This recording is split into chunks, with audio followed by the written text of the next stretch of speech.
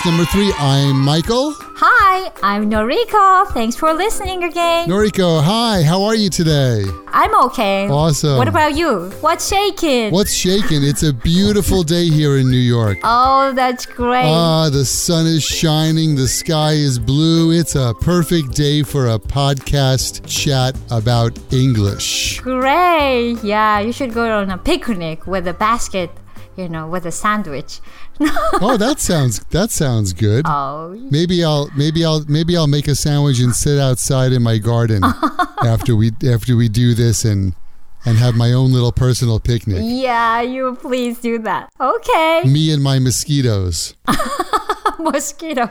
Oh, are there many mosquitoes too? Yeah, mosquitoes all around the world. Yeah, absolutely. Mm-hmm. Absolutely. So last time when we were talking, we talked about how you were speaking English with Naho and speaking Japanese at the same time, no translating, just using both languages, and somehow she sorted those all out in her head. And what I wanted to ask you about today was, you mentioned that you were singing some songs with her. Exactly. And then I guess you also started reading books together, right? Exactly. Yeah. So let's talk about books. What are some good books that moms and dads out there can read with their kids and use with their kids? What's good for English for kids? Okay. All right. So first, as a mom having a first child, first child, is that right? First child. Yeah, first child. So I took a basic baby book first, in Japanese, in English, both. But whenever I went to the bookstore with my baby, she was kind of looking really, I don't know how to say, she was looking for colorful books or something, interesting for her. Sometimes the books are not for baby, but I just showed the book to her and, do you want this book? Or sometimes I spoke Japanese, and that time I didn't, choose only English when in my daily, conversation with my baby. But sometimes when maybe I picked up the English book, I asked her in English maybe, and then she said, she was not saying, of course, yes or no, but she was just watching. And then I thought, maybe the picture book must be a kind of art for baby. So I'd like to show her, more, varieties of picture, not only Disney picture, but also,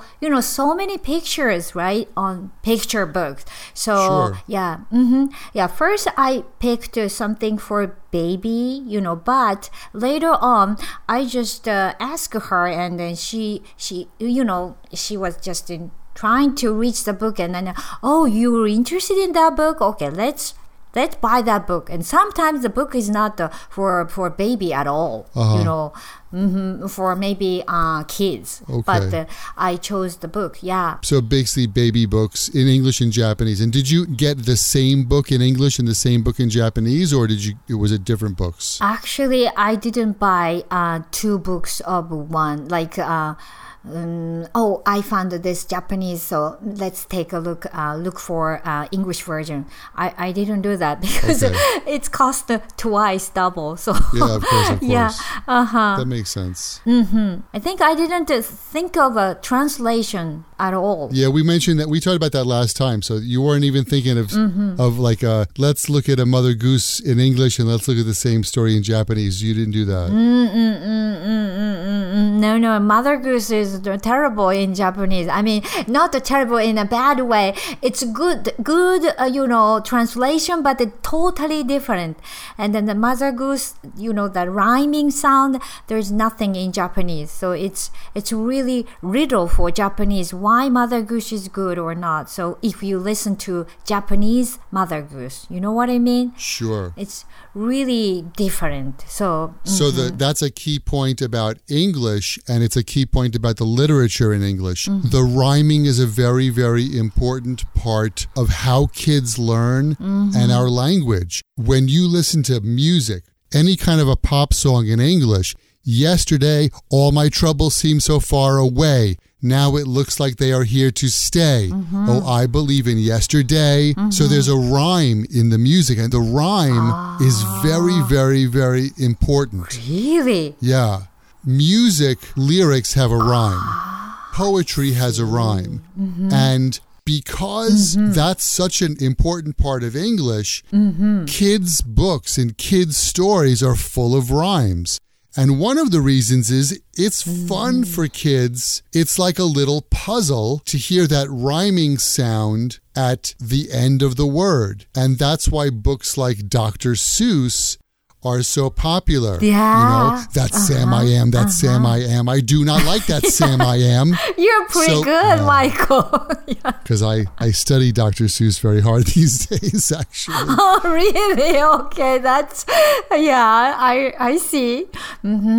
Exactly, yeah. And rhyming. Yeah. Tell me a little more about rhyming, because I'm really interested in, but no English teacher in Japan, focused on rhyming, when they teach English for, of course, especially for children. Right.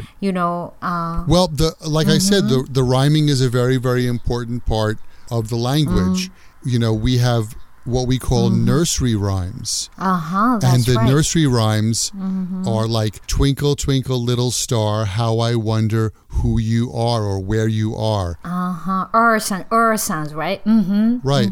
So you hear that R sound repeated, and the whole body of literature for children, all the books that are written for children, all the Mother Goose is full of rhymes, Dr. Seuss, and all of those children's books are full of rhymes. And rhymes are kind of like poetry, which are kind of like song. So it's all kind of tied in together. And that's what makes English. And I think for kids, that's very fun. So I could understand when you said that if you try to read the translation of Mother Goose in Japanese, you can get the story, but you don't get the rhyme. And that's... Exactly. And that's... No rhyme. There's no rhyme. Yeah. I think rhyming is too common for native speakers. That's why you are not talking about rhyme. Rhyming is important. If you, teacher like you, emphasizes rhyming more, we will change our education system in here. Yeah. No kids knows rhyme. What's a rhyme? I didn't teach rhyming stuff when I was a teacher. Oh, okay. Yeah, the textbook they serve the kids, there's no rhyme, only conversation. Like, hi Mike, hi Ken, nice to meet you. That's that kind of stuff. So no rhyming. Oh, okay. But I think, like for kids, if you're an adult and you're learning English, then as a beginner, it's good to study those basic conversations like, it's nice to meet you, it's nice to meet you too, or hey, how you doing? I'm doing great. How about you? I'm good. Fine, thanks. And you, something like that. But as a child, oh my goodness, that must be terribly boring for a 4-year-old to say, okay, we're going to have English class today. And excuse me, yes, can I help you? Yes, I would like to buy a pen. Here you go. How much is that? It's $5. Thank you very much. Like, I could imagine if I was a 4-year-old and I had that kind of English education, I would probably cry. Yeah, too bored. I want to cry just thinking about that. And I think and you have more experience teaching kids than I do. But in my limited experience of teaching kids, and I'm working with a 6-year-old now, she's 6 years old. She just moved to New York 1 month ago. And so her English, she only studied English for about 3 months in Japan. So her skills are very, very at the beginner level.